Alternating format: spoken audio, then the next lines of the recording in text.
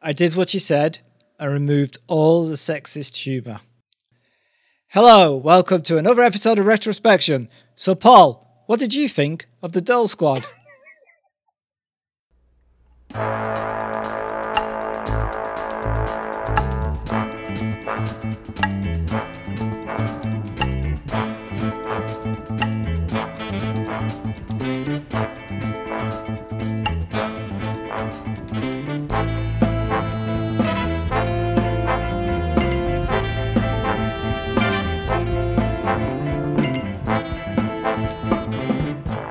Hello and welcome to another episode of Retrospection, and this time we're taking a long, lingering look at the B-movie classic.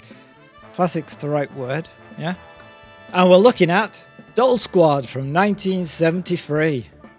My name's Colin, and sex and security just don't mix. Tell me about it. Don't I know? Do you? Which bit? Security or sex? Pick one. I'd pick security, personally. Would you? So would I think. Yeah. I like to be held. You don't get enough love, Colin. Do you want to cuddle? The last time I got some love was back at the airport. What, years ago? Yeah, they put on some rubber gloves. That's love, right? It's a form of love, Colin, I suppose. You know, you take what you can get these days, don't you? I don't mean you personally. I mean generally, you know. Oh, no, it's true, though. Okay. I'm not arguing. My name's Paul, and I'm never without it, but I keep hoping I won't need it. Yeah, that's a weird line too, right, in the film? Yeah. Because it's not explained until way later in the movie. Well, at least there was an explanation. There's a few things in this that are never explained. Oh, look forward to that. So, a little bit of background to explain why you chose this film. Whoa, don't lay this on me. You were saying, we need to do 1 foot ladies. And I said, what do you mean? And you said, we're too male. We need to do 1 foot them others. And I was like, well, you probably shouldn't use the term them others. But what film do you think we should do? And you said, Doll Squad.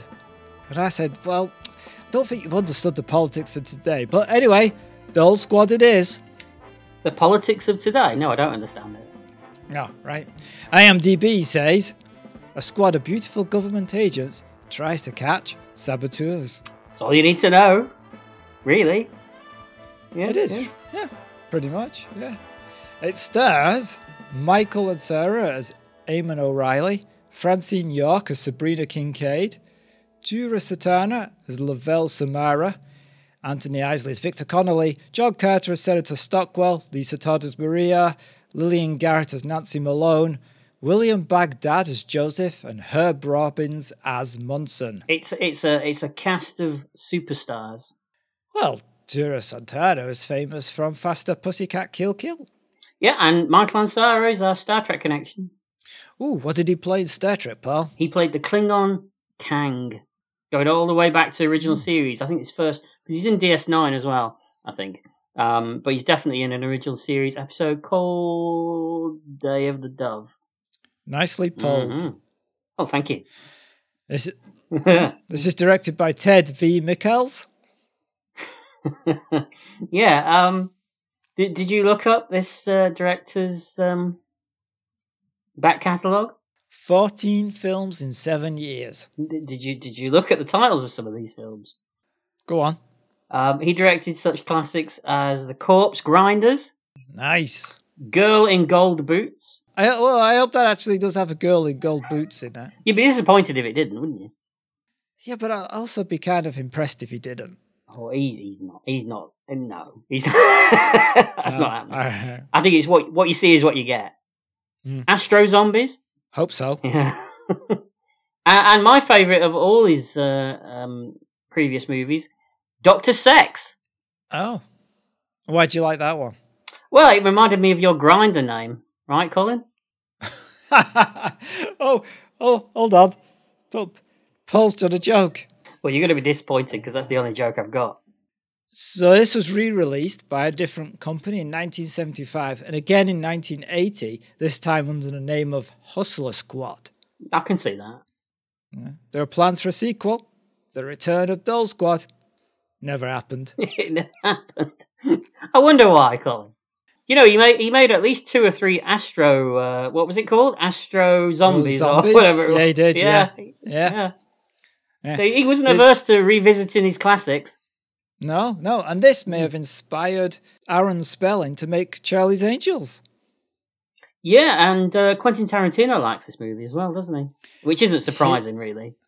No, it's not, because Deadly Viper Assassination Squad in Kill Bill is based on this. Yeah, you can see that. It's got his fingerprints all over it. I have no more notes about this film, do you? There's not a lot out there. I did read that the film reportedly cost only $256,000 to make. Do you know how much it actually made at the box office? I could not. I looked everywhere and I couldn't find it. I'd be interested to know. Yeah. Ted V. Michaels did use his own car in the movie as a prop, and he was later forced to sell it to continue financing the film. So he put his heart and soul into this, and his car. He did, yeah. And the house at the end of it used to be owned by Zsa Zsa Gabor. It's her house at the time. So that's it then, right? And that's all I've got, yeah. Yeah, there's not a lot of information about this film out there, is there? No, there's not. That's true. So let's get on with the show. Yeah. Oh, sorry. We open with a footage of a rocket launch at Cape Kennedy. Military aircraft are flying by. We hear a voice say, T-minus 60 seconds. Although we see people right next to the rocket. Run, guys, for your lives. The rocket's about to take off. I'm pretty sure you shouldn't be there. Yeah, they're a bit too close. Yeah. There's so much stock footage here. I wondered if I was watching a documentary for a second. It's blended perfectly, though, seamlessly. Oh, yeah. I mean, the film grain matches perfectly with everything else. Yeah, spot on.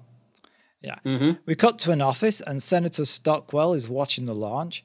His secretary, Nancy, brings in Victor Connolly. They watch the rocket launch. Suddenly, a voice breaks into the broadcast. Are you watching closely, Senator? For some reason, Victor has conveniently brought a tape recorder with him. I did wonder just how long they were going to hold that shot of 2 people just watching a TV. Did you notice that there are a lot of shots in this movie that go on for a long time? I mean, in fairness to the film, a lot of those shots are Francine York walking down a corridor. That is true. Yes. Yeah. Yes. Yeah. There's a lot of rump going on. A lot of rump cam going on. A lot of what? Rump cam. What's rump cam? You know, rump cam. Cam on the rump. No. Cam on the rump. That just sounds like somewhere you go to holiday. Where are you going? Oh, taking the tents. We're going to rump on the cat. What was it you said? Sorry. Rump cam. Rump cam. Rump on the... No, you said cam on the rump. Cam on the rump, yes. Yeah. This is good. This is a good start, Colin. It's going well, isn't it? There's a lot of problems. Yeah. Good job editing this. I knew we shouldn't have started drinking again. Make it neater. Not the drinks. Oh, we don't need that. Yeah. No, I'm pitching my tent on Camp on the Rump. Oh, yeah. Nice place. All right. Ass-cam. All right. Ass-cam. Yeah. Bottom cam. Bottom cam. Mm. All right. Where are we now? This is going well. Yeah, it's not a great start, is it? We've had better. So Victor starts the recording. He starts recording the voice, which continues, next time, perhaps you'll listen. There's a spectacular and thoroughly convincing explosion and the rocket has gone. Vaporized. It's spectacular. I'll give it that. I mean, it's kind of just over the top of the actual film, isn't it? It's not. Yeah. I mean, they're not blowing anything up in this film, are they? They haven't got the money for that. No. This is one of the shortcomings of this film. This use of the explosion. Mm-hmm. Mm. There's some really good ones later. Yeah, there is. Yeah. Stockwell says, "My God, I've killed those men." This is a short film. He's admitted it. This is some of the greatest acting I think I've ever seen between these two guys. You like it? It's dramatic. Oh yeah, it's top notch. Yeah. Mm-hmm. Thespians at the apex of their career. Sorry, what? Actually, my next line is, there's one thing less convincing than the explosions, and that's the acting. You're not wrong. No. You're not wrong. Victor says, we've got work to do. Like, learn your lines. It would help. It would help. Yeah. You know what the acting reminded me of? It's on a par with 1970s pornography actors, isn't it? It's a 1970s film. Yeah, but So maybe they just cut the nookie out. Cut the Nokia. Yeah. Do you think these two guys were more impressed about getting a movie that didn't have any Nokia in it? I mean, that's Yeah, they're like flipping through the script going, where's the cock? He's like, no, there's pigeons in it. Oh. There's no poultry. Have you seen what you're paying me? That's poultry. Chicken feed. Yeah. So they head to the computer room. Victor says that Bertha, which is apparently the name of the computer. Yes. It's a strange choice, but all right. Victor says that Bertha can tell them which department can put an end to this killing and sabotage. He enters the first threat they received, and then somehow has the computer listen to the audio tape. Don't know. Then puts in punch cards on every active agent on the CIA's roster. Then he twiddles some knobs, presses some buttons. Then he sets up some banks of reel-to-reel data tape drives. Imagine doing this every time you want the computer to do something. I mean, I lose my temper when Windows takes 5 seconds longer to boot up. But we don't have the patience of 70s men, though. We don't, that's right. Do you think this is obviously a real working office, isn't it? Because they can't afford equipment like this. I mean, one of the big TVs has got IBM in massive letters written on it. So it's obviously, they're all real machines, these things, aren't they? Yeah. So do you think they were just given an hour to film in some office somewhere and then they had to get out? Yeah, possibly. Yeah. I'm pretty sure that guy doesn't know anything about computers, though. No. I don't think he knows much about anything, to be honest. The computer suggests that the Doll Squad, under the leadership of Sabrina Kincaid, would be the best department to use. And the credits start, and we get tinted negatives of women fighting, firing guns, and performing missions with a jazzy soundtrack that has hints of Bond about it. Yeah, I mean, there's a lot of hints of Bond all through this movie, but yeah, in the soundtrack especially. Yeah. It's great music. I mean, combined with these credits, it feels like if someone made a parody movie today, though, doesn't it? It kind of feels like a bit of a joke, doesn't it? I'm sure it wasn't back then. It does. Right. Are you sure? Not really, no. And did you see the All-Star Doll Squad cast in the credits? Yes. Bold claims there from Ted. Well, I think Ted was expecting, multiple films, maybe a series. Well, we do get a series a bit like this, but it's spelling that makes it years later, isn't it? A few years later. Yeah. Mm-hmm. And he is spelling it differently. He's spelling it Charlie's Angels. We open with Sabrina arriving at Stockwell's office. Victor tells her what's happened to the space launch, and he shows her the threatening letter they received. It says a message will be sent to them, and they should give the messenger the microfilm for the new ballistic missile. At one point, did one of these guys fluff his lines a bit as well? I'm sure one of them stumbled over his line a little bit. Yeah, and the director took a cigarette out of his mouth and went, "Nah, just carry on." Never mind, just cut. Was that good? Bloody brilliant. The guy playing the senator, it's kind of like he's never even acted in his life before, isn't it? The way that he's drawing out his lines. No, Paul. The problem is you're confusing naturalistic acting. Oh, is that what it is? With character acting. Oh, yeah, okay. All right. Silly man. Yeah. So Sabrina asks if the messenger arrives, and Nancy, this is Stockwell's secretary, is asked to bring the messenger in. It's a pigeon. I wasn't expecting that. You wasn't? No. Didn't think there would be a pigeon turning up. It turns out that Nancy got a phone call while the senator was out. A man told her to keep her windows open on the west side, and that if the pigeon didn't get back, another one would be sent. This still doesn't explain how the pigeon arrived at Stockwell's office. So how do you think it arrived? I'm not sure. Well, I'm not sure this film understands how homing pigeons work. It doesn't understand a lot, really, does it? I mean, let's face it. Pigeons, you send in a messenger pigeon. You don't show in a map and go, oh, right, Bert, 29 Acacia Road, Nutty Town. That's where you've got to go. It's the home of Banana Man, by the way. They don't work like that. Pigeons just go home. I thought they went coo. It's a good joke. I like it. It's the third one you've done today. You should. It's worrying. It was off the cuff, that one. You can have that. Really? You don't say. Yeah. I thought you'd written that down and rehearsed it 49 times. Yeah, don't give away the magic. Okay. You know. Okay. Yeah. That's not how homing pigeons work. No. Like in the trenches, right? Mm-hmm. The pigeon in the trench comes from headquarters. That's how it finds its way back to headquarters. The pigeon in headquarters comes from the trench. That's how it finds its way from the trench. You can't just send them wherever. No.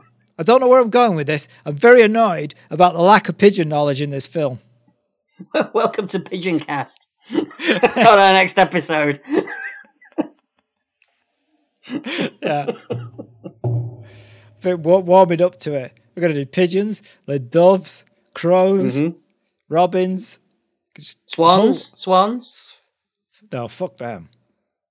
Whoa, you can't say that these days. Jesus. Oh, yeah, I'll get cancelled. Maybe this is my swan song. Yeah. Very good.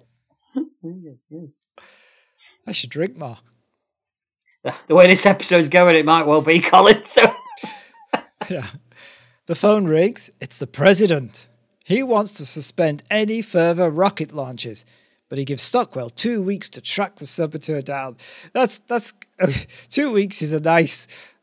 Usually it's 24 hours or 2 days. It's like, oh, take a fortnight. Think of the damage this saboteur could do in 2 weeks. Quite a lot. Yeah. Pigeons everywhere. Yeah. Just falling out of the sky, left, right, and centre. Yeah. If ever there was a saboteur that needed less time, this is one of them. What? Why are you shaking your head? Why are you looking in despair? It's the fact that you thought about that. I could see your brain ticking over. It was. Last 5 minutes, it's been working on it.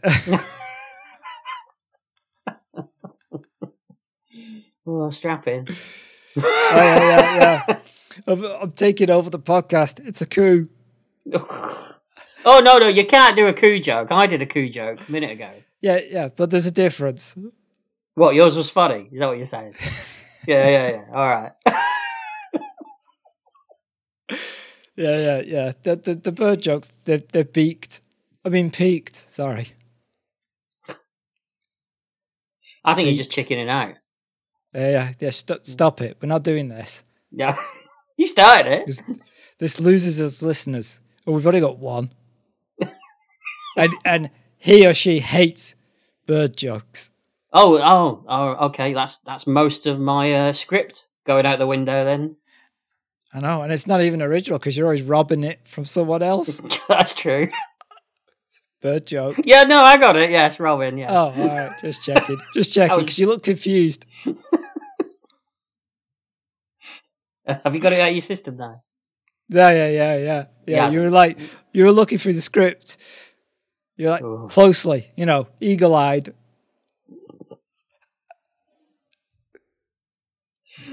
Come on, Colin. You've been a tit now. I am. Yeah, I should stop crowing about it. One of us has got to stop.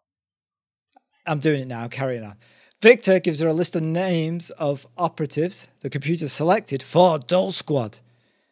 Sabrina leaves to round up the girls. And we cut to a karate school. The 70s fascination with kung fu. It's karate, Paul. I'm not an expert in martial arts. You're not? No. I've seen your origami. You shouldn't have been looking. Well, you like looking at folds, don't you, Colin? I have nothing else. I'm carrying on. Sabrina pulls up outside. Unknown to her, she's been followed by 3 men. Sabrina speaks to Carol, one of the chosen doll squad, and the teacher at this karate school. She agrees to come to the meeting tonight. Sabrina leaves. We see a man aiming a gun with a scope at Sabrina as she enters another building, but a man gets in the way of the shot. And then, talking to shots, we see a lot of shots of Sabrina walking down corridors. I'm happy with that. You love a good corridor, don't you? I love a good corridor, yeah. Yeah. Hallways? No, only sometimes. The would-be sniper gets out of the car. Inside the hospital, there's an odd conversation with Sabrina and a nurse. And it's odd because we're not actually given the full information. As the nurse lights a cigarette, Sabrina tells her that she wants her to join the doll squad as she has space security experience. I was more disturbed that she was smoking in a hospital. That shouldn't be allowed, you know. Yeah, it's the 70s. She gets her comeuppance in a minute anyway, so that's all right. Oh, you're anti-smoker? You hate smokers? I'm not a fan of it, no, but, you know, in a hospital, it's even worse. You think they should all be executed? Well, no, now you're putting words in my mouth, Colin. I'm just, explaining what you've said.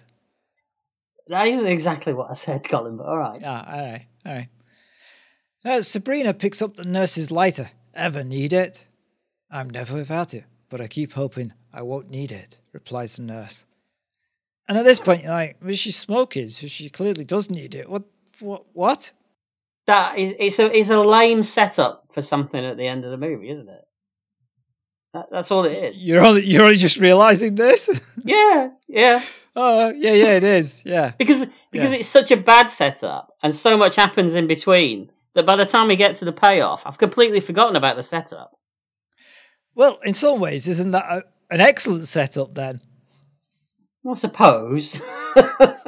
No, it is bad. It's like a really poor version of Q because in the James Bond films, he tells you what the object does. Mm-hmm. Here, you've no idea. It's just a lighter, as far as you're concerned. Exactly. Yeah. Sabrina tells her to be at the meeting place at 9 p.m. and then she leaves. Meanwhile, the sniper enters the nurse's room and shoots her in the head with a silenced pistol. It's quite brutal. Yeah, it is. It's a good death scene. There's a better one in a minute. There is. Back at the karate school, Carol is leaving and the 2 men we saw earlier follow her. She notices them and runs for it. She then fights the 2 men, but is shot in the head and, like you said, she does a spectacular death scene. Well, I mean, doesn't the back of her head blow off and then she turns to the camera and does this scream with her arms raised in the air? Yeah, it's fantastic. It is, it's good. I was impressed. Although, I wasn't expecting it either. No, I was thinking, what's going on here? I thought these were going to be 2 of the main characters, or part of the team, And so this film is confounding you on every level. Well, it doesn't take much, does it? That's true. You were confused. What was it you confused with once? A Muppet movie or something? I don't know. I was confused. I can't remember.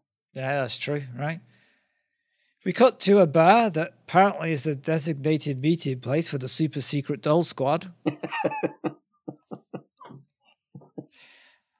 Yeah, I do all my covert operations in Witherspoons. So Sabrina is waiting in the bar. The hitman that killed the nurse sits down in the booth opposite her and tells her that the 2 women won't be coming. He shows her his gun and the lighter that he took from the nurse. She takes it from him and asks if she can have a smoke. And he removes the unlit cigarettes from his mouth and hands it to her. Wow. He's very insistent. He's very insistent about that she sticks it in her mouth. He says that a couple of times. He right? does. He does, yes. Yeah. Mm-hmm. She flips open the lighter and a rush of flame shoots out and seems to melt the guy's face. The people in the other booths don't seem the least bit bothered by this. Well, it's the place Did you where the notice Doll that? Squad, the Doll Squad meet up all the time. There's always this stuff's going on, isn't it? You know, they've seen it all the Yeah, time. people been poisoned, stabbed, killed, Yeah. murdered. Yeah, last Thursday, right. someone got their head cut off. It happens all the time. There's a new person there going, oh my God, did you see? Oh, don't worry, it's the Doll Squad. They're always doing shit like this. Got to say as well, I was convinced that he was very badly burned. I mean, his performance was spot on, this guy. It looked like he was in pain, right? Absolutely. Yeah. Sabrina runs out. Victor, who is sitting in his car, sees them and starts his engine. The other two hitmen watch Sabrina and give chase. Sabrina kicks a gun from one of the men, and then she throws a shawl at the other one, and he violently fights it off his face. It's like something from Naked Gun, isn't it? Yeah, isn't it a wig? Someone throws a wig at Frank Drebin's face, and he's like, ah! Yeah. It's exactly that, but this is serious. Yeah. Then she pushes him through an open window of the car, and he lays there. Well, that shawl, once you've had that shawl on you, Yeah. you're out of the game. I guess so. Yeah, shawl leave. Not sure where the other guy has gone at this point. He's not playing with that shawl. He's out of there. Don't you worry about that. No, he's done. Victor pulls up and shoots both of the guys, while Sabrina clambers into his car and they drive away. We cut to a firing range. The senator and Sabrina are with Victor. Sabrina tells him that the senator's office has a leak. Somebody knew about the people she was recruiting, killed them, and almost got her. Although, the bad guys could have just followed her. Not sure why she had to go beat them. Surely it would be more secure to just call them and give them, like a code word to activate them. Wouldn't have looked as cool, though, would it? We wouldn't have got shots of her walking down corridors. That's exactly where I was going, yes. Victor reveals that when they examined the two men who he killed the night before, they had silver discs in their necks. What the hell does that mean? Asks the senator. Victor tells him that it could mean one of our agents could be trying a switch. And at this point, you're like, switch? What do you mean? Why? This is where the senator should have then said, what the hell does that mean? Not before. Yeah. Victor explains that they uncovered this group a while ago and that they identify each other by silver discs implanted at the base of the skull.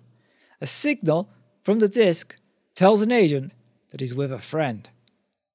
This seems excessive. Perhaps a silly handshake would be better. It is a bit of an elaborate way of going about things, isn't it? Yeah. Yeah. Code word. Something like that. Like spies do. The rain in Blackpool is rather wet, or something like that. To which you would reply, but only in winter when the snow falls gently.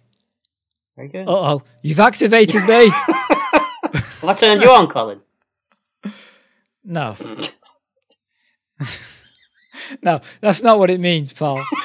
That was a very definitive answer. I think you failed spy school there. In fact, I'm more flaccid than I was before. Is this where I'm going wrong when I keep sitting next to men in raincoats in parks and it's not working? The code word's not working. No, there's a reason why. Oh well. And that reason is you. What? But Sabrina says that group was busted and doesn't exist anymore. Victor says that while doing that, they had to make their own agents aware of the discs. And as I read, they're shooting like clay pigeons, and Sabrina shoots every target. Did you notice that she kept tucking the shells inside her top as well? Oddly, yes, I did. Oddly? All right. Okay. Victor tells the senator that from here on, everything is secret. He'll only be told what he needs to know. In fact, because it's Sabrina's ball game, right down to the last inning, Victor won't even know everything.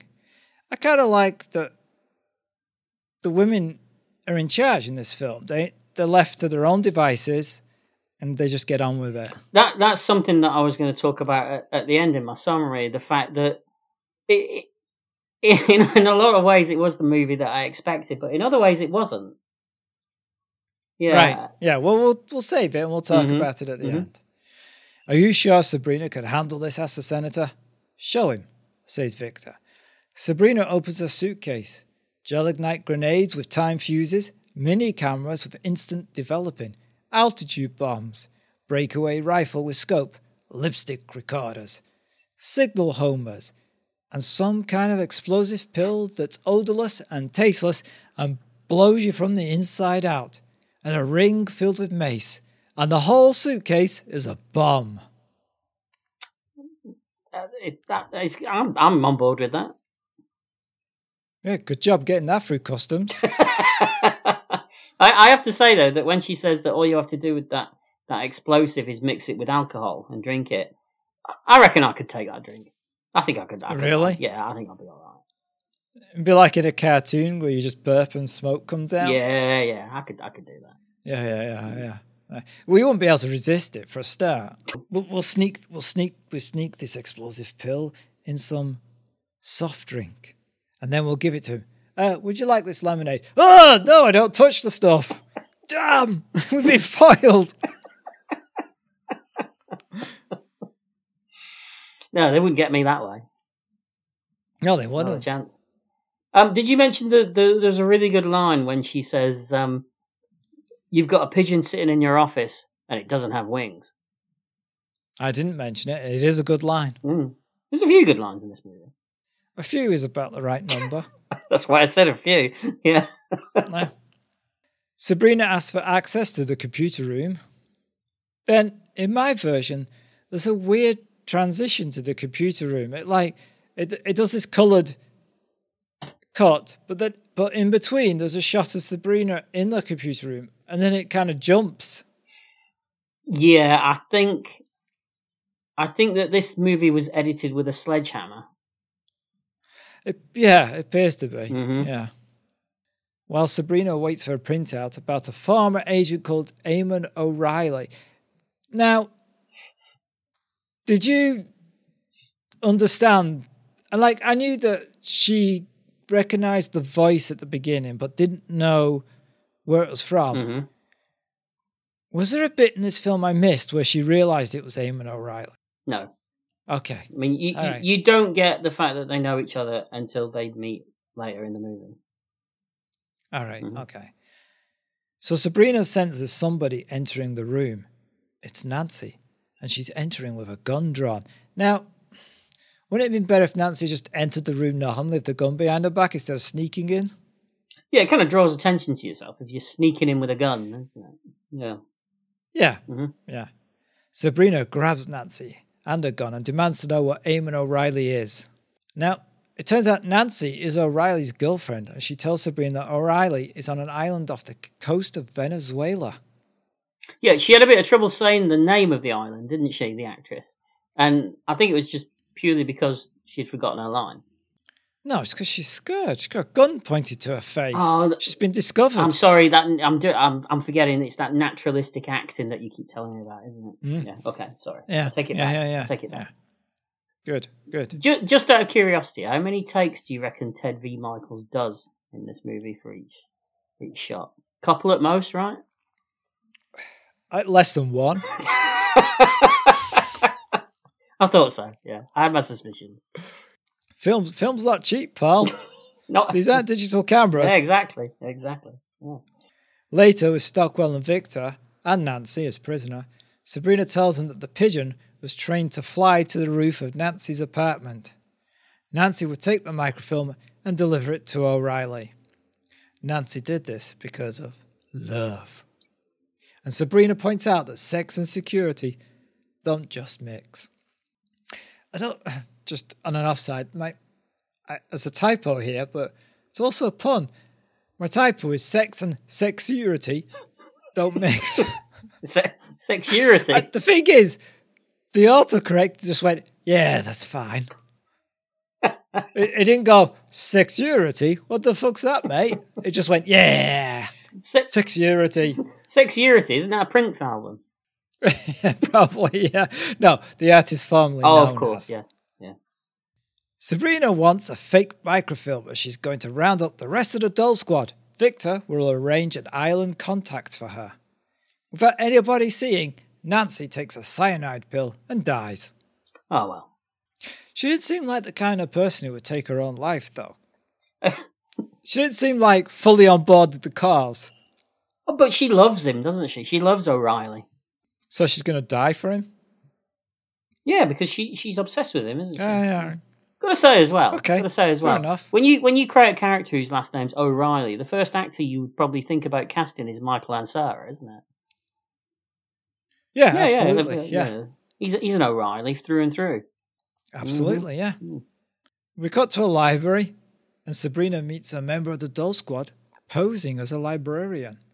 She holds up the book. It has that "The Army Wants You" poster. The librarian recognizes the message that's being sent. Oh, we're actually seeing a little bit of, almost spycraft. Yeah, almost. She's doing a very good job of posing as a librarian. I mean, she's got some severe librarian hair going on. And she's got little glasses as well. Yeah. All librarians have glasses and serious. In this world, they do. Not this world. That world. That world. Sabrina goes to another dingy club and watches a dancer called Lavelle Sumera. Yeah, this scene reminded me. I need to get some new decorations for Christmas, Colin. Yeah, you need some new tinsel. Yeah. Mm-hmm. I did wonder how long it would take before we had a half-naked dancing girl in this movie, and then we get one. Yeah, we do. So, goal achieved. Exactly. It's nice when you got simple goals in life, isn't it, Paul? Is, yeah. Back of the net, as they say. Yeah. Who's she? Is she in this film? Annette? She might well be, because you know what? I haven't got a clue. Apart from Kincaid, who's Sabrina, I haven't got a clue who any of these names of any of these other women are. Yeah, I think that does get confusing later when they're all wearing the same jumpsuits. Oh, I didn't even attempt it, mate. When I get to my... You'll see what I've done. Girl, woman, they're just objects to you, aren't they, pal? Woman number one. Woman number two. I'm not that bad. In Lavelle's dressing room, Sabrina tells her what's been going on. And then Sabrina visits, I guess she's the psychiatrist part of the department. Yeah. Yeah, because she tells her about Eamon. His profile indicates occasional impotence, which seems to stem from the Oedipus complex, and any man who is thoroughly castrated by his mother is a prime candidate for some psychotic outburst given the right circumstances to set him off. Let's hope you don't meet those right circumstances, Paul. What is going on in this scene? Occasional impotence. I mean, that's got to be worse than total impotence, hasn't it? I mean, yeah, when does the impotence happen? Exactly. You'd rather it completely wasn't going to work or not, a 50-50 chance. That sounds like somebody who's trying to look on the bright side of life, pal. I'm always looking on the bright side of life, Colin. Yeah, but, personal experience is what I'm saying. I don't know what you're talking about. What is going on in this scene? Why bring this up? I mean, it doesn't go anywhere, does it? I think the logic behind it, and I'm using logic in giant inverted commas with like lights around them, is that the computer, they don't understand why the Dole Squad was chosen for this mission, and they were chosen for this mission because they could use the right moments, because they're women, to cause a psychotic outburst to set O'Reilly off and to lose his temper and lose control of the situation. But even that doesn't happen. So women are his weakness. But that doesn't happen. Well, it does, because he gets angry with Sabrina because he's known her from the past, but he can't have her because of his impotence. Well, when we get to that final scene, everything's a bit... that's not the vibe I'm getting from that final scene, but we'll talk about that probably when we get to it. There's no vibes. There's no sex toys. What are you talking about? Oh, dear. Sabrina visits another member of the Dole Squad who is swimming. Apparently, she's an Olympic swimmer who's now training to take seconds off her last Olympic record. Yep. Even though she's not wearing a swimming cap, not wearing goggles, has long hair, and is apparently practicing her Olympic record in a hotel swimming pool. I don't think her cover's that great. No. At least the librarian was working in a library. Exactly, yeah. And she had the hair and the glasses, as we said. Yeah, this one has neither. Sabrina tells Sharon, that's the name of this swimmer, what's going on and that she needs her, and Sharon agrees. We cut to O'Reilly's base. Some of his soldiers are riding a truck. We'll see this again and again. The men hang on the back of the truck or sit on the hood bonnet, even though there's perfectly fine seats inside. Why are they all clinging onto the roof and the back? And maybe someone got car sick in there at some point. Oh, now it's a rule for everybody because nobody wants to clean it. Exactly, nobody wants to sit in that, do they? Okay, that makes sense. I'm happy about that. Okay. I'm glad I made this film better for you, Colin. Oh, you can make this better for me. That's true. O'Reilly can't believe that anybody would think the Doll Squad could stop him. And he's talking to a lady named Maria, who is concerned that O'Reilly has a past with Sabrina. Now, he knows Sabrina is on her way and that Agent SQ6 is around. He calls over a guy called Joseph who tells him SQ6 is undercover at a carnival. Maria says there's only one agent who has no background or history of any kind. She's called Kim Bluval. She's very pretty. I'm sure you're anxious to meet her. O'Reilly smashes his glass. Damn it, Maria. Your jealousy drives me insane. He's a little quick to react, isn't he? He is a little bit, yes. Yeah. You do have to wonder what Michael Ansara was thinking. I mean, just what was he thinking in this movie? I read that he got it through a friend, offered him the role for 2 days' work or something for a bit of money, and that Ansara was, after he'd done it, never spoke to the guy again kind of thing. He was annoyed that he'd been involved in it. 2 days' work. That many? Wow. Yeah, no, it'll kill you, won't it? Yeah, I know. This guy, Joseph, he looks like the guy that runs my local kebab van around the corner. Does he? Yeah, he's I mean, looks like he slept in a bush. I mean, he looks like he arrived in those clothes to set. Yeah, he looks like Oliver Reed on a good day, doesn't he? Yeah. Yeah. Wild Thing. Big picture of orange juice. Classic. Yeah. O'Reilly grabs her arm and says, "You're useful to me in many ways, but you need to trust me and believe me, or your usefulness will come to an end." Now, Maria's actually very useful because apparently she knows SQ6's name is Kim Laval and that she's very pretty, even though this undercover agent has no record or history. How does she know her? Your guess is as good as mine, right. Colin. So Joseph is sent to check up on this Kim Laval at the carnival. Now, he speaks to a woman at a kiosk. She's SQ6. And he tells her that, something has happened to SQ5. And he tells her that he's been sent to take her to the others, and she agrees. Now, first of all, I wouldn't trust this Joseph the way he looks, right? No. How did he know that this woman with no record, no history is SQ6? Did he check? Is he going to every woman and just going, "Hi, are you SQ6? Yeah, you haven't seen the previous 3 hours where he's just been walking around this place. Just asking people. Asking everyone. I suppose Maria could have described her, but, you know. Do you know what, Colin? If that is your biggest problem with this movie, this little bit, you're doing well. Oh, all right. I have to say as well that she's obviously never seen those 1970s public information films because she'd know never go off with a stranger. Oh, I thought it was the one about don't play near rivers. I got confused for a second. There's that one as well. Donald Pleasence. No, was it Donald Pleasence? Did the voiceover? It was, wasn't it? Is that the one with Death? That's the one, yes. It scared the crap out of me, that did. I guess it did its job then. Never see you near rivers. So SQ6 goes to leave with him, but she has a gun in her bag and demands to know the truth. But Joseph uses the cunning strategy of saying, "Look over there," which she does. Who is she an agent for? I mean, who's going? I know. You'd employ her for the enemy, wouldn't you? You would. If you turned out to be a double agent, you'd be like, oh, God, great. Thank Christ for that. Well, and of course, Kim looks, and then he knocks a bag out of her hand, and the gun goes off with the bag, and then he starts yelling, bitch, and you're going to kill me. But he was going to kill her anyway. He slaps her across the face and then throws her in the trunk of his car, still yelling, bitch. Yeah, there's a man who loves his work, eh? Yeah, you're right. He drives away and brings her back to O'Reilly's place. She wakes up and screams, and so he slaps her again. He's a bit happy slappy. He is, yeah.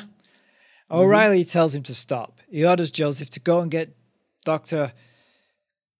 Is it Kahaman? Yeah, Kahaman, right? He orders Joseph to go and get Dr. Kahaman and prepare for prosthetics. Tonight, Maria, you shall have a new face. What? I've got things to say about this. We'll get to it in a minute. We got to a plane taking off and then a really long shot at the plane flying. It's very long. Yes, very long. Yeah, the editor almost like they're trying to fill time. Yeah. Yep. Sabrina is briefing the doll squad. Lavelle, you're best in electronics. Coordinate our homers so that we can all make contact. How does a homing device help you make contact? I've got nothing. All right. Sabrina thinks O'Reilly's up in the hills and wants Sharon to follow her tonight when she meets SQ6. Nobody knows her, and Sabrina wants backup just in case. It's nighttime. And Kim... Sorry. So nobody knows her. So, yeah. okay. I know where you're going with this. I've got it in my notes too. Why go to all the trouble, right, of changing a woman's face if nobody has ever met her in the first place anyway? Nope. No reason at all. It makes no sense. It's nighttime, and Kim is sitting on a bench at the carnival. Sabrina approaches. Hi, I'm Kim. Are you Sabrina? Oh, what fantastic spycraft right there. And she's like, I'm SQ6. Yeah. Sabrina is relieved, as this must be SQ6, because she said her name is SQ6. Well, it's got to be then. Yeah, of course. Yeah. Yeah. Sabrina takes Kim back to her car. Meanwhile, Sharon is preparing a device in Kim's car, but fails to shut the hood properly, I noticed. Meanwhile, Joseph is there, and he's going to follow Kim and Sabrina. When they get to Sabrina's car, Kim asks how many are there, and she keeps asking questions. In fact, too many questions. And Sabrina gets suspicious and pulls a gun on her. Then yanks Marina's wig off and a mask off. It's not Mission Impossible, is it? No, and also point out, she didn't know what Kim looks like, so why did she pull her face off? That is true. Embarrassing if she was wrong. She's just pulling on her nose for an hour. Sure, it'll come off. They get in the car, Maria at gunpoint. Sabrina knocks her out and drives away.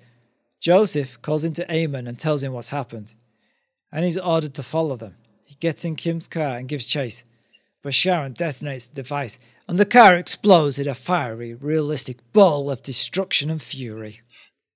We're really not blowing anything up in this film. Certainly not a car. It is one of the biggest drawbacks of this film, right? Yeah. I mean, at least just have one. You had one real explosion in it. You know, even save it for the end, for the big explosions that we're going to see at the end. But no, we're not. No. Back at their location, Maria has been hypnotized and is revealing the location of Dr. Kahaman's base and the location of Eamon, but she still won't reveal what Eamon will do if the microfilm isn't delivered. It took me a minute to work out what was going on here. You thought she was just drunk? Yeah.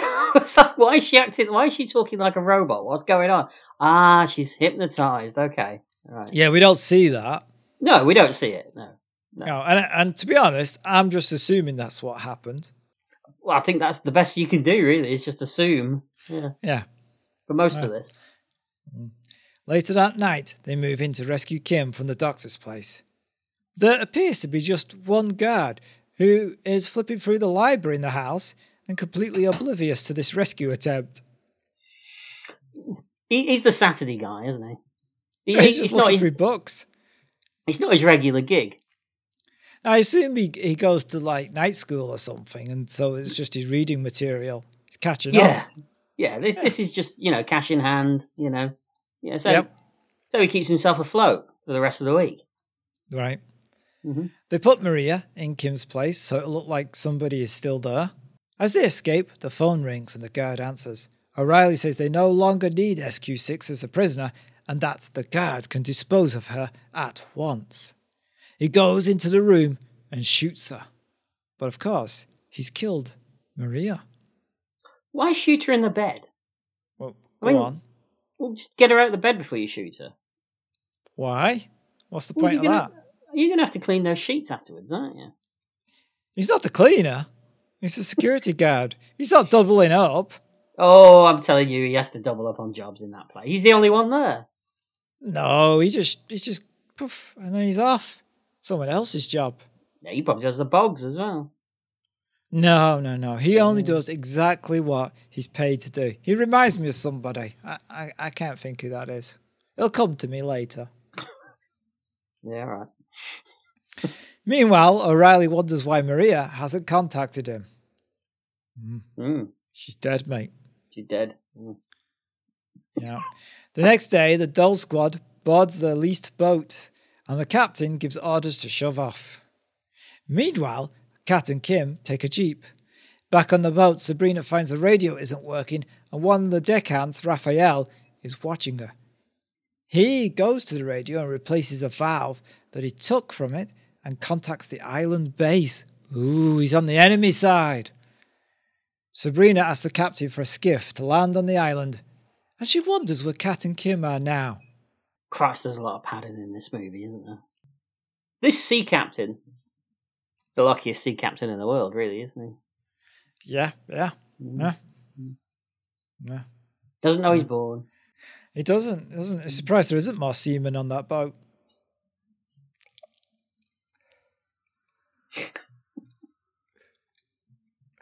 That's staying in.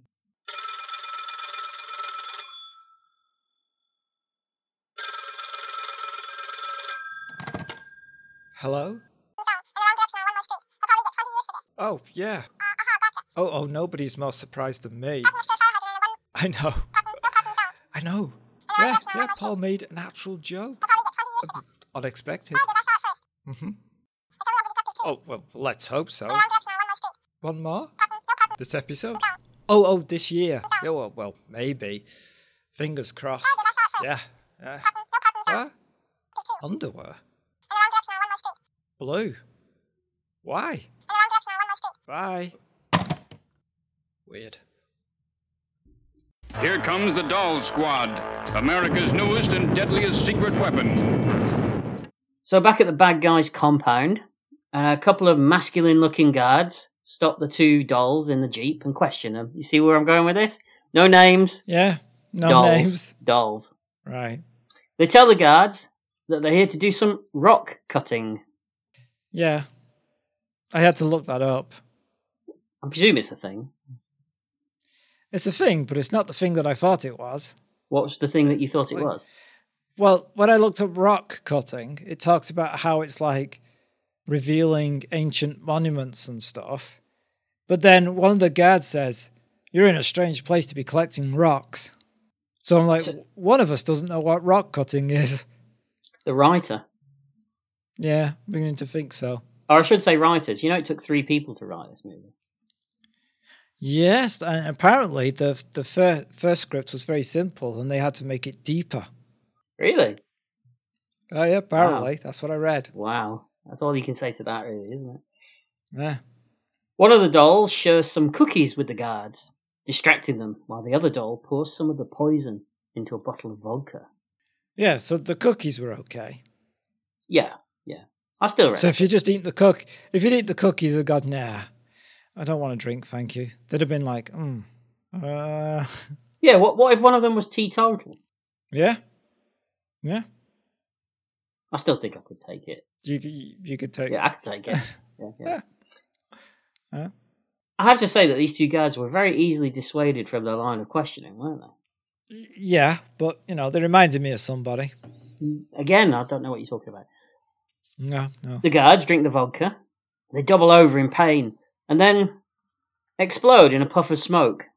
Yep, they leave the hats behind. Are we in Willy Wonka territory all of a sudden?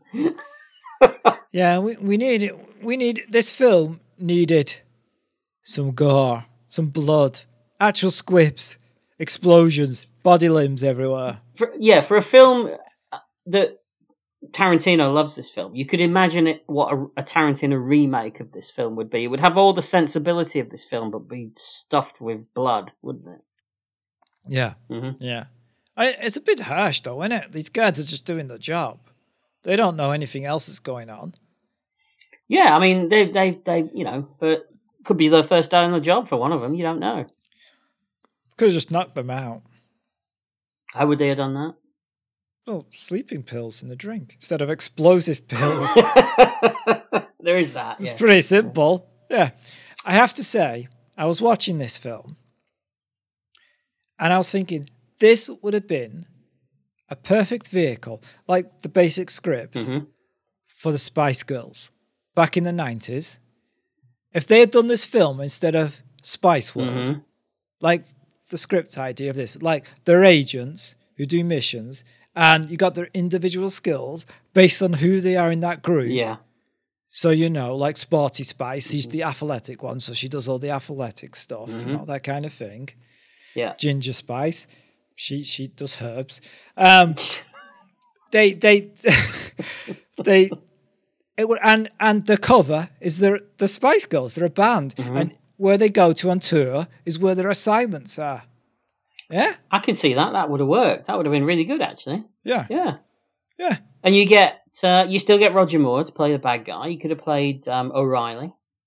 Yeah, could have done it, and he would have actually met one of those Spice Girls, unlike the original Spice World film, where I'm pretty sure he never actually had a scene with her. That's true. That is true. Yeah. Yeah, I'd have been all over that. Oh yeah, I know you would. Yeah, that was a poor choice of words there, Colin. Yeah, it was a little poor choice. What missed opportunities. Absolutely. Spice Squad. Just pop that on there. Spice Squad. It writes itself. It does, yeah. Bit like this film. A bit like this podcast. We write stuff, do we? Shit, you do? There's a script. There is? I'm asking you. What if I know? I've never got a copy. Neither have I. Back on the boat, the pill-popping first mate, Raphael, played by Rafael Campos, who you might remember from V as Sancho Gomez. That I didn't, but thank you for that. He tells the captain that the girls have said to go back to the city and come back in 2 days. The captain's reluctant, but Raphael says, "Oh, don't worry about them. They'll be fine." And he just does. I'm going to say as well, just to point out for the listeners' benefit, it's going to be confusing because you referred to Sabrina Kincaid in your half of the notes always as Sabrina, whereas I chose to call her Kincaid. So, but we are talking about the same person. Oh, because there's no way that I'm mentally, and at the time that we're recording this, there's no way that I am now mentally reading Kincaid in my head and changing it to Sabrina. No, that's fine. It's just not happening. Right. So Kincaid and the dolls row and swim. Wait, sorry, who? Kincaid. Okay. So Kincaid and the dolls row and swim to the island. Did you notice that the swimmer one didn't get in the boat? She just, like I say, she just swam. Yeah. That's her one job. Yeah, that was well, that was the line earlier. She said, like, is there going to be a pool? And she said, there's a whole bloody ocean. Bloody was used a lot in this film as well as a word. Yeah, which is very English, isn't it? I assumed it was because they wanted the women to swear, but not actually swear. Yeah, because there's no real bad language in this movie at all, is there? No. So I assume that's what they did. Yeah, she says there's a whole ocean, so that's why she's doing it, because she's getting some practice in. The profanity is another thing that if Tarantino remade this, he would fix as well. Fix? Well, You mean add? I mean, I'm not sure it's a fix. Well, I was going to say for doesn't need it. better or worse, that's what he would do. Yeah. Yeah. And I agree with you. It would be worse. Yeah. So Raphael follows them because he's meant to be the guide. That's right. Yeah. Although guides don't usually follow. No, the idea of a guide is you go in front. That's kind of, Yeah. Usually.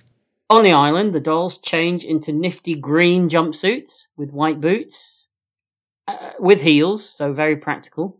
While the 2 dolls in the Jeep change into their gear as well. At the compound, we see patrols driving around a lot. On top of the cars. On top not of in them. No, not in them. The 2 Jeep dolls, and that's what I'm calling them, Jeep dolls, see through binoculars that a patrol is headed straight for the other dolls. A lot of dolls. They got see-through binoculars? See-through binoculars, yes. Like, what do you mean? Clear plastic? What are we talking about, pal? They got them from Wonder Woman. Ah, all right. And they signal them to take cover. The patrols pass them by. And through a loudspeaker, we hear the patrols telling the dolls that they know they're on their island, and if they give themselves up now, they won't be harmed. And we see more... I don't believe them. No, neither do I. And we see more shots of guards walking around and driving around. And walking around and driving around. Yep. Raphael reaches the base, and he's taken inside. He tells O'Reilly of the doll's plans and asks for his prescription. Ah, his prescription. And while O'Reilly talks to someone on the radio and attends to his rats in a cage, another guy gives Raphael some pills. How many guards do you think there really are in this film? Like 4 or 5, you think, at most? Yeah, and they just keep killing the same ones over and over again. Yeah. I think even the director plays one of the guards. I think so, yeah. I also read that they only had 1 working machine gun, but there's a scene where 2 of the women fire machine guns. Yeah, because they're standing side by side, aren't they, in the shot? Yeah. Mm-hmm. Yeah. They look terrified of those machine guns, some of those girls as well. Did you notice that when they're firing them? Yeah, yeah. We'll get there. I mean, I would be terrified too. You, such a man's man that you are, Colin. Such a man's man, always firing machine guns, 2 at a time. I mean, I'm sure. One in my teeth. I'm sure that one of our listeners once described us both as alpha males. That's right. Yep. I wonder if that listener's still, shall we say, listening out in society. It's our only listener. Don't upset them. If you are still listening and you know who you are, thank you. Oh, wonder where he's going to go. Raphael then goes off to lead the dolls into a trap. Oh, that's right, he does. Meanwhile, a doctor has been implanting one of the identification discs into a guard's neck. And he explains that if he doesn't get a signal from another guard, then he's to shoot to kill. And demonstrates it by pointing a gun at him, in case he, doesn't understand the instruction. Now, this is just for us, isn't it? It's for the audience benefit. But again, it doesn't really ever go anywhere. No, doesn't. Yeah. Although the whole film's for the audience benefit, pal. Yeah. It's not for the actors. They're not doing it for each other. I think they're doing it for the director's benefit, aren't they? Really. True. We get more shots of guards, Raphael wandering through the desert. Back with the dolls, and Kincaid is talking with the doll that they rescued. I am going to keep doing that. So no names. No names. No names for pal. Telling her that if O'Reilly sees her, he might think that she's the enemy agent still wearing the mask, which will be fine until she couldn't actually remove the mask. And it's this girl's... Okay, so you talk about Kim. Yeah, exactly. Yeah. I knew that. And it's this girl's first assignment, so she's enthusiastic but inexperienced. It's a good way of putting it, yes. Raphael meets up with the girls. They're surprised to see him, but he casually tells them that he just thought he'd follow them. And Sabrina is suspicious for about 1 second, and then goes, whatever. That's right.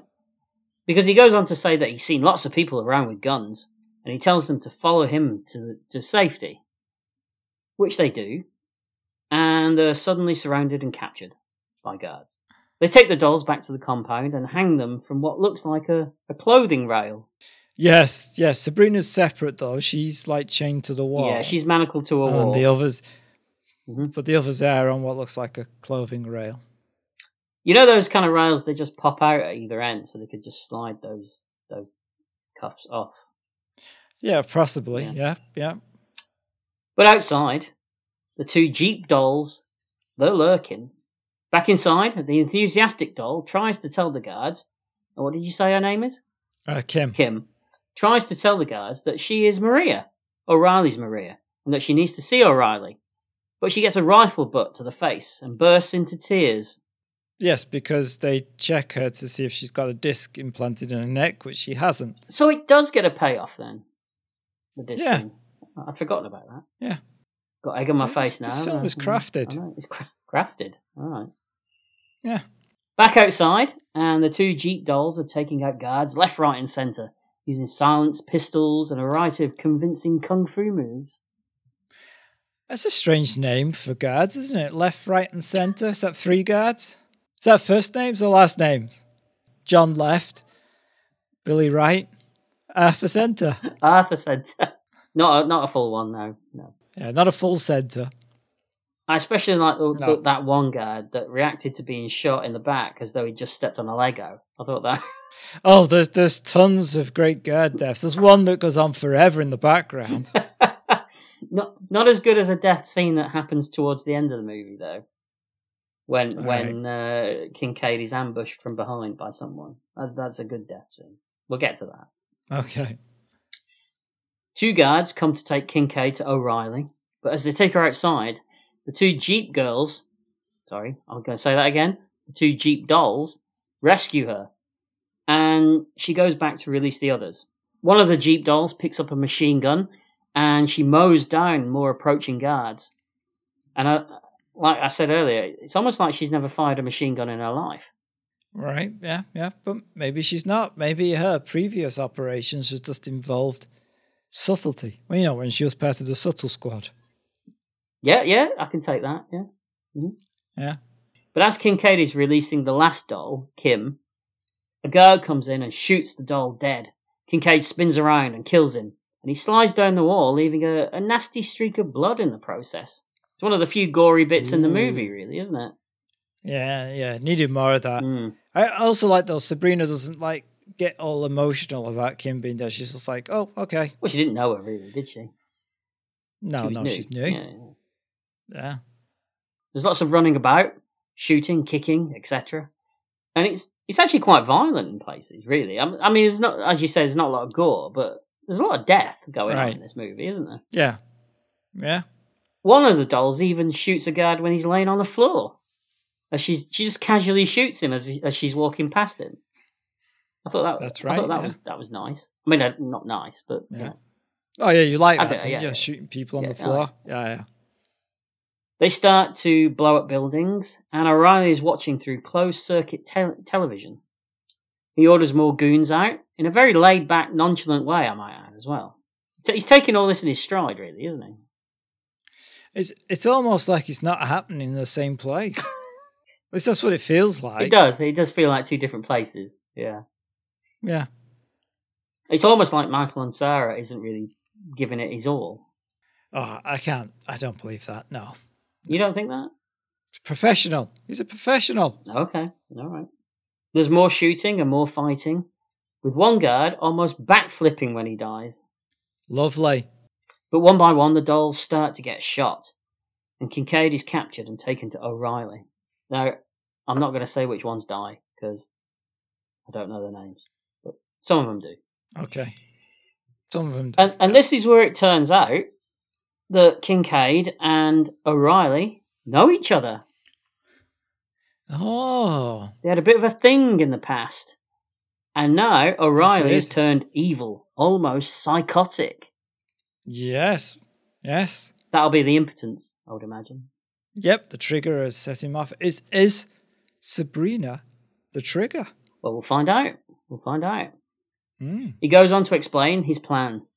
He intends to infect the world with a new kind of bubonic plague, which he calls a virus, which it isn't, but all right.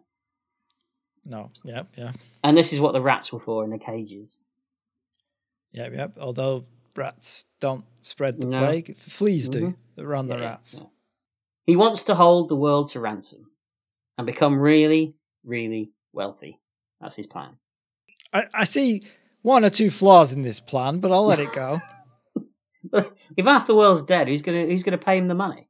Also, where's he going to live? Everyone knows who he is. This is true. That he did it. This is true. But he offers Kincaid the chance to be his queen. What? Where did this bit come from?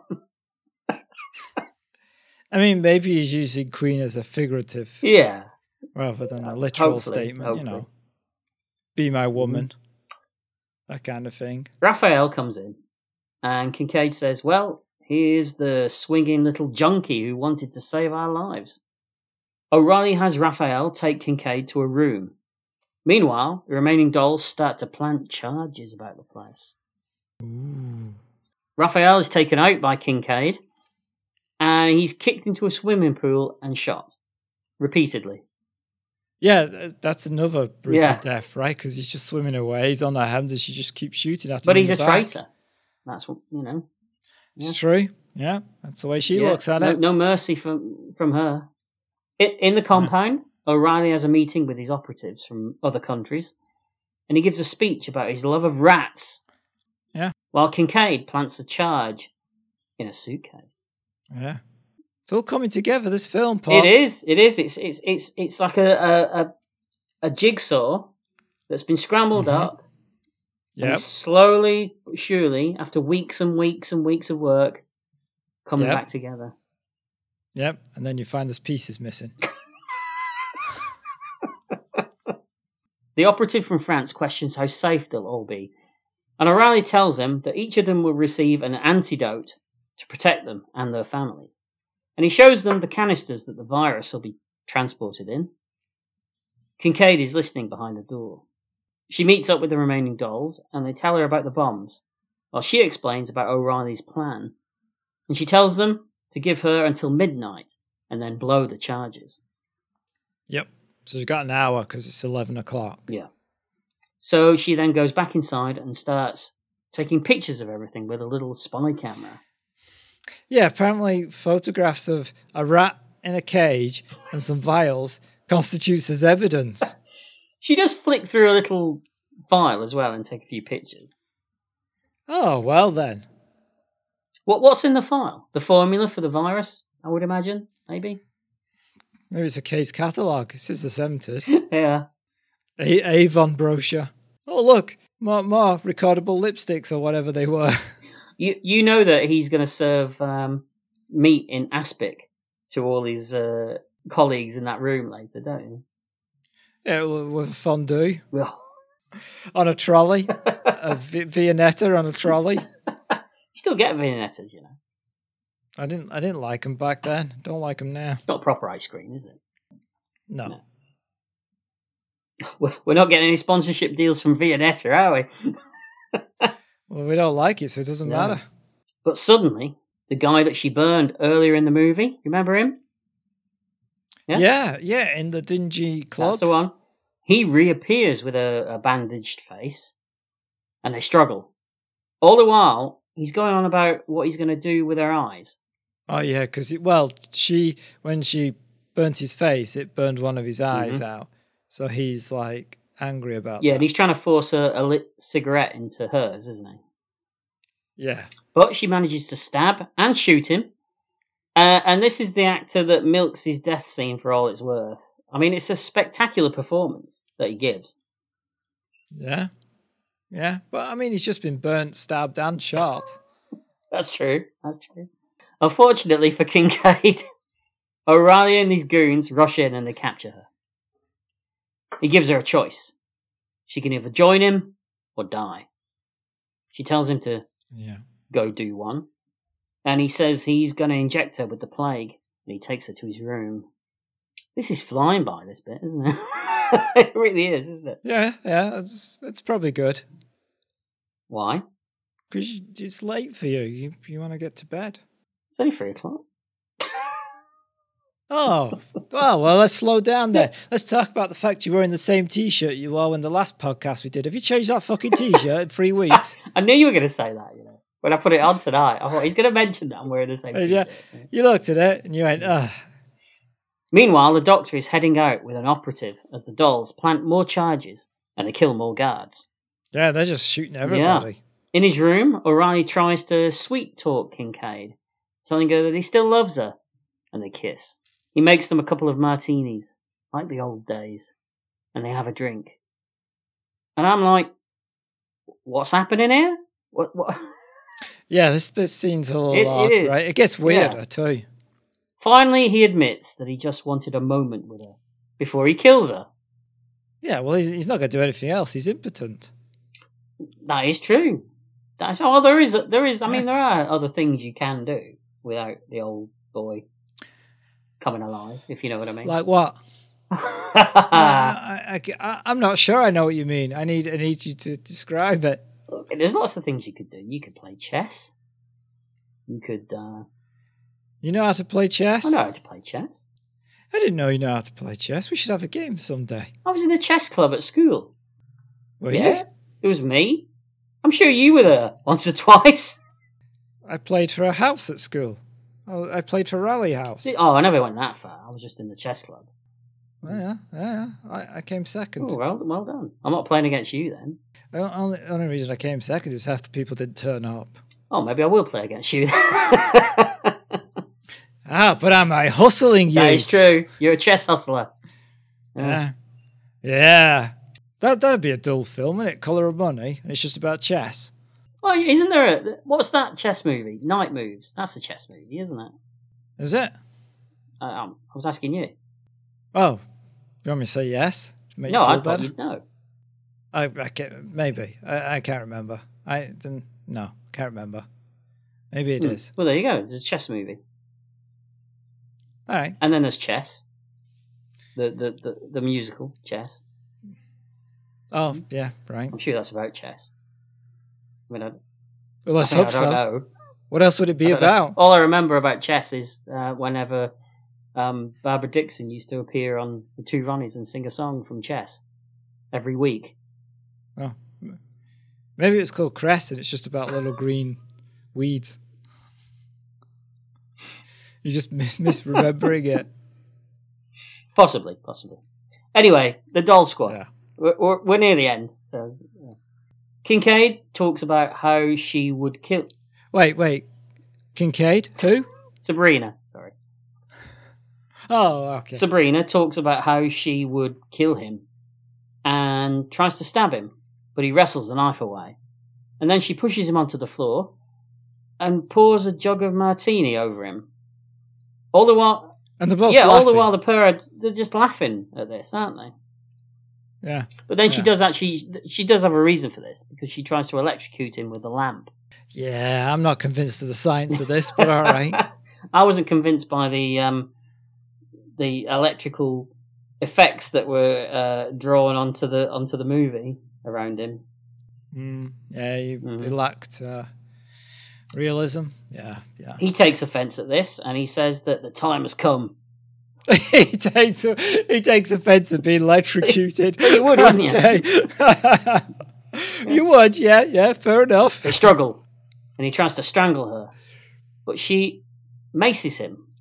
I don't mean with a big iron mace. I mean she squirts mace into his... Yeah. That would be good, wouldn't it? Here, have this cudgel in the face. Well, you say that, but then she grabs a huge sword from the mantelpiece and runs him through. She seriously does, yeah. And that's it. He's done. He's out of there. Yep, he's out. Yeah. In fact, he leaves the movie with the relish that you have when you finish your side of the notes. Really? Yeah. Did he? I don't recall him running around the room whooping. That was when they said cut afterwards. I'm done. I'm out of this shit. I'm done. Another doll runs in and tells Sabrina, Kincaid, that they have 3 minutes before the place goes up. And we cut to an airfield and an operative carrying the suitcase. Oh, no, this isn't the operative. This is Dr. Kamen or whatever his name was. No, I thought Dr. Kamen was the guy that dies in a minute. Later. Oh, is he? I thought he was the one who gets on the plane. I thought it was the other way round. Anyway. No, why would it be some random operative? Some guy. A Let's guy. just say some guy. We're nearly at the end. Let's just... Let's just go with it. All right. Some guy carrying a suitcase. He's got the virus, and he boards a plane, and it takes off, but it explodes. Yes, and it explodes in a beautiful. You see plane bits flying everywhere. No. No. Oh, okay. No. Oh, right. I'll say one thing for this film: it's consistent in its explosions. It is. Yes. Yeah. Consistently poor. Do you think it's the same explosion effect? I did wonder this, but it's not. Okay. But they are very similar. So it's the same place that they took it from. Yeah. At the compound, it's morning. Remember that. It's morning. All right? The sun's coming up. Morning. Daylight. Sun's coming up. Daylight. Got And it. the remaining dolls are fighting their way out. They reach the jeep and watch as the compound is destroyed in effects and explosions that I can only describe as spurring all expense. Yeah. 5 cents. The dolls move out in the jeep and they machine gun random goons as they drive by. And it's suddenly pitch dark again. Well, where they are on the equator, the sun bounces. Sorry, I amused myself. It just bounces up and down. So you say that this island has its own time zones? Is that what you're saying? Yes, yeah, that's what I'm saying. It must be massive. Yeah, or really, really small, and the sun is just a long way away, which it is technically. Just keep going, Paul. Keep going. All right, at the end. Okay, keep going. The path is blocked by more goons, and I wrote the doctor, but we'll just say another guy. And the dolls use a bazooka and blow them all away. And one guy runs down the road on fire, doesn't he? It does, yeah. Yes. Yeah.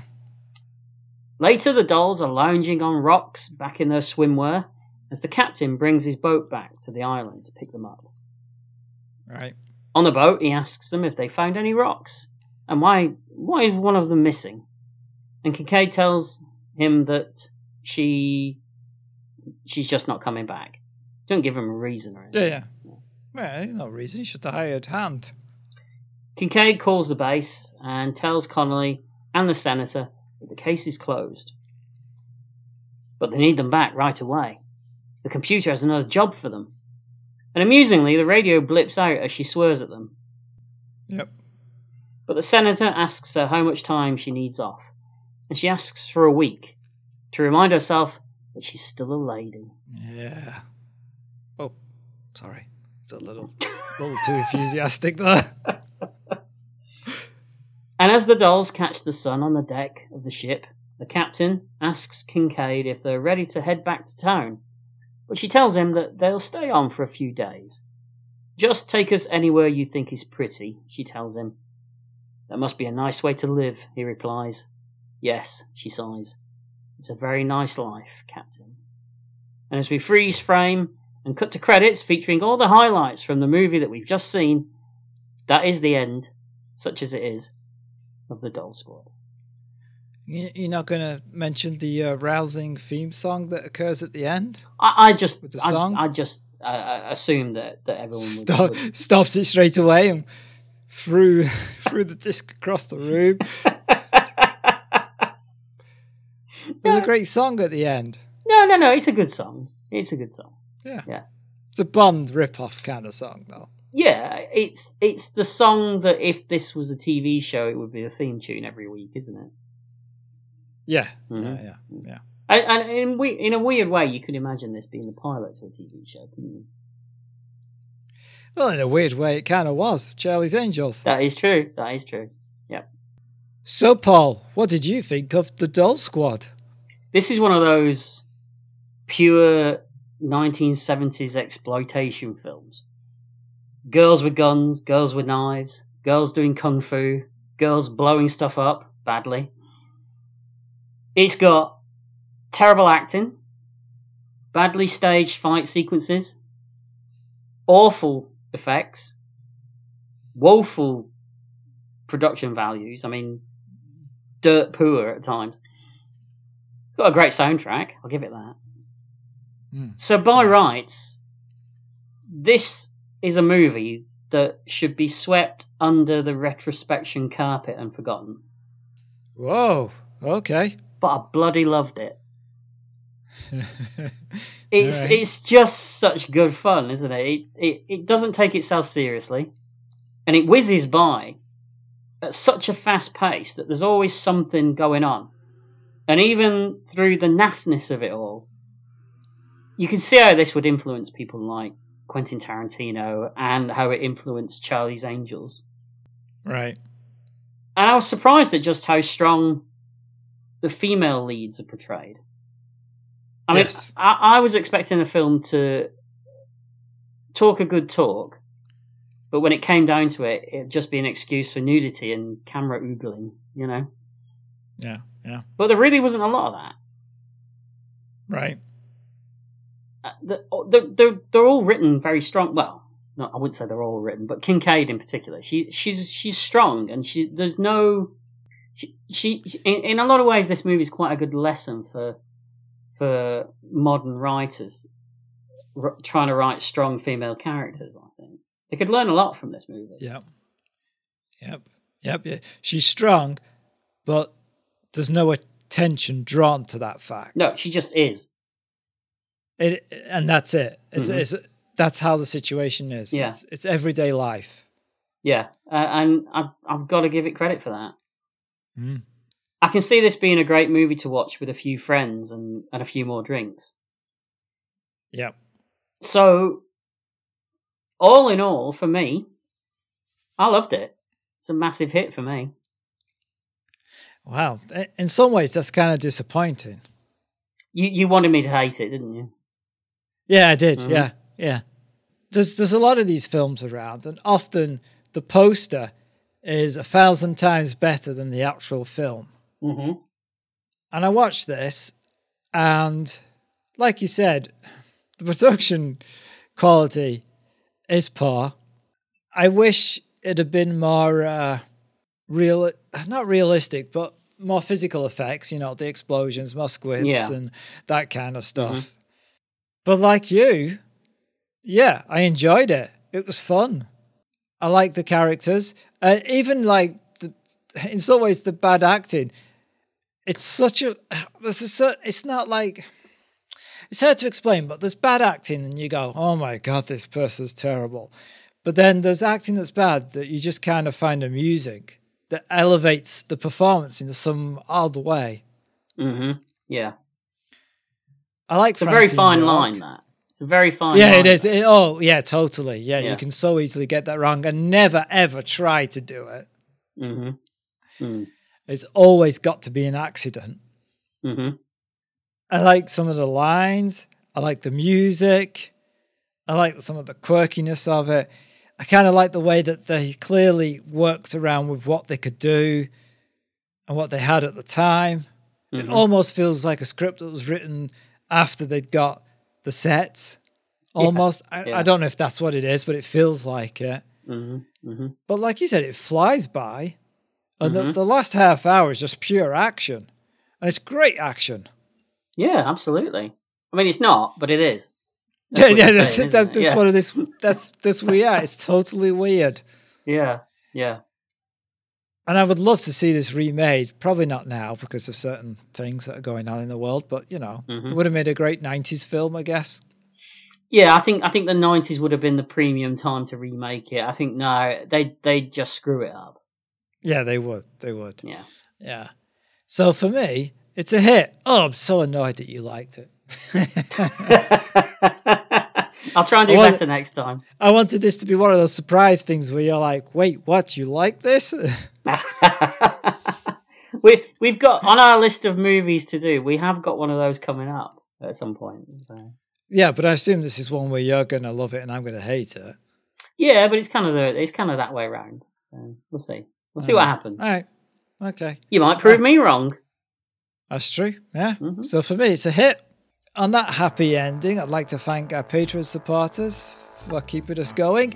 Thank you for listening. And from me, goodbye. Bye.